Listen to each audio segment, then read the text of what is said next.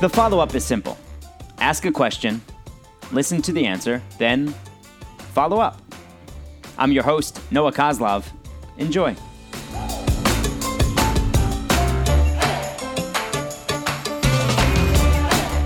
The follow-up today is with Rachel Sobel. We've been friends since we were teenagers. She is the co-executive producer for CNBC's The Deed Chicago. She was a co-executive producer of Kitchen Crashers. She's worked on many other DIY shows and plenty of home shows throughout her production career. So, Rachel, what's the secret that viewers don't know? Take us behind the scenes of these shows.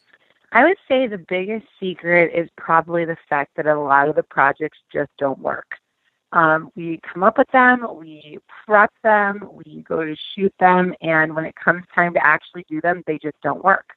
The best one, my favorite one of all time, was a table, giant dining room table, which we decided we were going to cover in pennies, and then we were going to fill with resin, and then the resin was going to dry, and it was going to be this huge table with all these brand new pennies, and it was just going to be like a one-of-a-kind art piece. Well, we find the table, we built the table, we fill the thing with pennies, we pour the resin in, we leave it to set, and the next day we come back to shoot, the after, and the resin is still like we poured it 5 minutes ago. So the lesson I learned there is that resin has two parts, part A and part B, and if they're not mixed properly, it will never dry for all of eternity.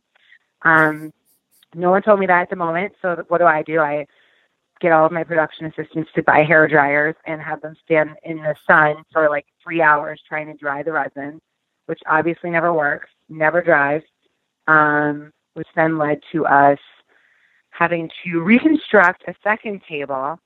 The problem is when the project goes wrong and you've already shot half of it, you have to find a way to make it work on the other end, or else then the whole project is gone. So we had to, find all new pennies, which meant going to like 15 different banks and getting rolls of pennies, buying a custom piece of glass that was cut to the right size and putting it on and making it look like that's how it all worked out. That's my best one. But So then how much more time and money is spent on correcting mistakes on these shows? I mean, I'm not going to lie, that table was probably, maybe $200 to do, and I think we probably spent $2,000 trying to fix it. But we couldn't, there's no choice.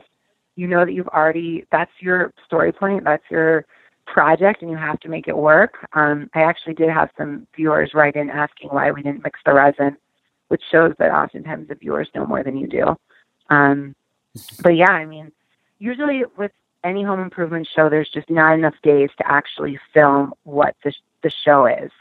So you have to find a way to show as much as you can in that time frame and get the project done, even if it means, I guess, skipping steps, which backfires sometimes. Are the reactions natural and real? I'd give it I'd say 50% of the time it's a true, genuine reaction. It just depends. The problem is that anybody that has done any sort of renovation knows you don't just get cabinets and they show up the next day. They have lead times. And a lot of the stuff we have to order has lead times. So oftentimes we have to ship it to the home where the home improvement show is going to happen. And so these boxes are sitting in their basement for 6, 8, 10 weeks while we're waiting for our production date. So the good homeowners don't peek. And when they see stuff, they're actually really excited about it.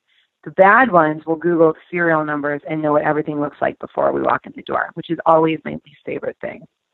Ever work with nightmare homeowners? Oh, yes. Definitely have some nightmares. It's funny because people are always really excited and really generous and open with you until they start seeing kind of what goes in their house. Because in a lot of situations, they don't have control over it. They told us what they like and don't like, but that doesn't necessarily mean that's what they're getting.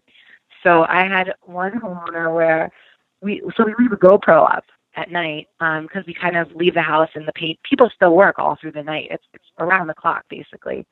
And the best is watching the footage of people coming in after you leave and like walking around and like pointing and hating things and moving them and all that stuff. So we definitely get people that get stuff they don't like, and they're very verbal about it. We've had some people that like they suddenly turn off our internet. Like, we can't get on the internet in a shoot, and we don't know why. That's because they're just horrible. That won't come out of their room. Like, because by the last couple of days, they're stuck in their house and they're sick of you. And, you're knocking on their door, like, it's time for your scene, and, like, they won't come out, or they go to, like, disappear and get their kids, but they're gone for, like, 5 hours, or, it's stuff like that. Like, the people are like, for the most part, everyone's awesome, but it's just like everyone else in the world. The bad comes out, when they're sick of you. And how is these types of experiences working on these shows impacted how you handle things in your own home? Wow. You would think I'd learned from my own mistakes, but I've learned a lot. But actually, my husband and I just bought a house last year and gutted it down to the studs and did our own renovation. Luckily, I got to hire all my favorite people to come put it together and do it. But I learned a lot. I learned a lot about what's timeless versus what's a trend, and which way you want to go, and when it's time to take a risk and when it's not. I mean, I'm not a designer, but I've seen enough designs come across, my desk for these shows that I've learned kind of what's out there and what you can do, and kind of, I don't know, I feel like I really have a style that I never had before I did this show. When you say that you understand the difference between what's a trend and what's timeless, when you see other people on these shows who are picking out things, like the quote unquote customer, the people that are being worked on, their homes are being worked on, do you ever talk them out of things and tell them, no, look, that's not going to work? Yeah, I think, my biggest thing is, a lot of the times the way these shows work is we as the production ask the homeowner what they want, and then we take what they want and we design it for ourselves. Like, there's a designer that's hired on, whether it's the host or whether it's a ghost designer. And they make the designs based on, kind of what the homeowner said, but also, doing something different or trying something new. And the problem is every homeowner says, I want a white kitchen, I want gray walls, I want white subway tile. It's just always the same thing.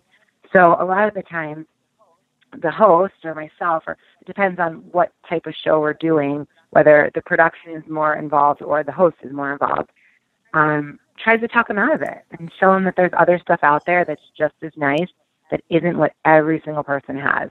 And it's okay to try something new. The flip shows are a lot different than shows about somebody that lives there and you're doing their kitchen and they're going to live in it.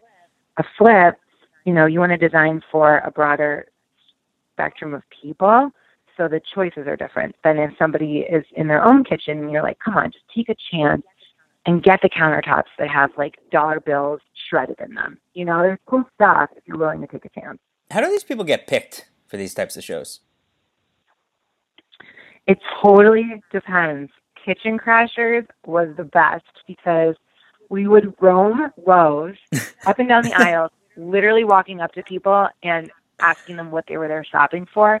And like, you could have a lady that was there in her bathrobe shopping for a light bulb, and we're like, tell us about your kitchen. And they tell us about our kitchen, and we'd be like, you know what, we're coming home with you. And we would legitimately go home with them, see what their kitchen was like, and like decide if that person was going to get a free kitchen. And that was awesome. And the best would be people that would see us. Well, there were two types. There were the types that would see us and know who we were and kind of like stalk us and like keep ending up at the end of the row waiting for us. Which, I mean, like, I could spot those people a mile away. Like, what do you mean you're in the paint section 1 minute and then you're in like lawn care the next, just waiting for us? And then there's the people that say like, oh my gosh, you cannot film me. Like, look what I look like. Like, I have no makeup on. I'm like, yeah, but you're out in the world like that right now and everyone can see you. So like, yeah, we're still filming you and you're going to do this. And then as soon as they find out they're getting a free kitchen, they're really excited. So that's one way. And then there's other, it depends on the show format and kind of what the show's all about. But some people apply.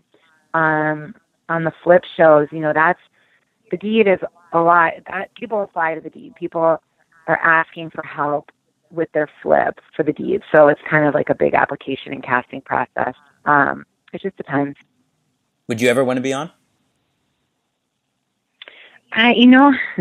When we were doing our own house, a lot of people were saying, like, you guys should totally be on a show, because we were juggling a newborn baby, moving to the suburbs, like getting this house, and basically homelessness because we had to get out of our apartment in the city. And, I thought to myself, It would have been fun, but now that I know what it takes to like be in production on one of these reno houses, probably not. I mean, it's dusty, it's dirty. There's already 15 contractors in your house, and now there's 15 production people in your house, and they're eating and peeing and pooping in your house. And I mean, it's just like, it's a crazy situation to have a home renovation show in your house. Not to mention, you're doing it in like a really, really quick amount of time. So what would be, I mean, we built kitchens in 4 days. Wow. If anyone's ever done a reno, they know it's like 6 months. But it was just like we had everything there and ready to go.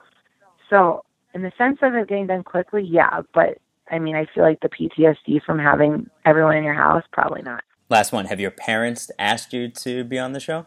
Oh, yeah. My parents, my cousins, my sister. No, not my sister. She doesn't have a house. Everybody and anybody wants to be on our shows. Like, that is one thing at, a dinner party. It's always like, I have a project for you. Like, I'm sure you do. Everyone has a project. But my parents, their house, I've told my mom this. I'm like, I would do it because your house needs it, but my mom wouldn't live through the first 30 minutes of it. The minute she'd see everybody roll up and know how many people are going to be in the house, no way. She would have to be, like, committed. Seriously, I don't think it would go well. Rachel, thank you. I appreciate it. All right, thanks. So you can watch Rachel's show. The Deed Chicago Season 2 premieres in September on CNBC. I remember when Rachel was producing Gangland. She was going into some of the harshest prisons in America to interview gang members, and thinking that it was probably the best part of their day to get to see her. And she goes from that to her own home renovations and others in the suburbs and flipping houses in the city. You just never know. Your ratings and reviews mean a lot, so please continue to click those 5 stars on iTunes and leave a quick review. Some have been very touching. I really appreciate it. Remember, we can always continue the conversation on Twitter and Facebook at Noah Koslov, Koslov, and follow me on Instagram at WawaRun. Thanks for taking the time to join us on The Follow-Up.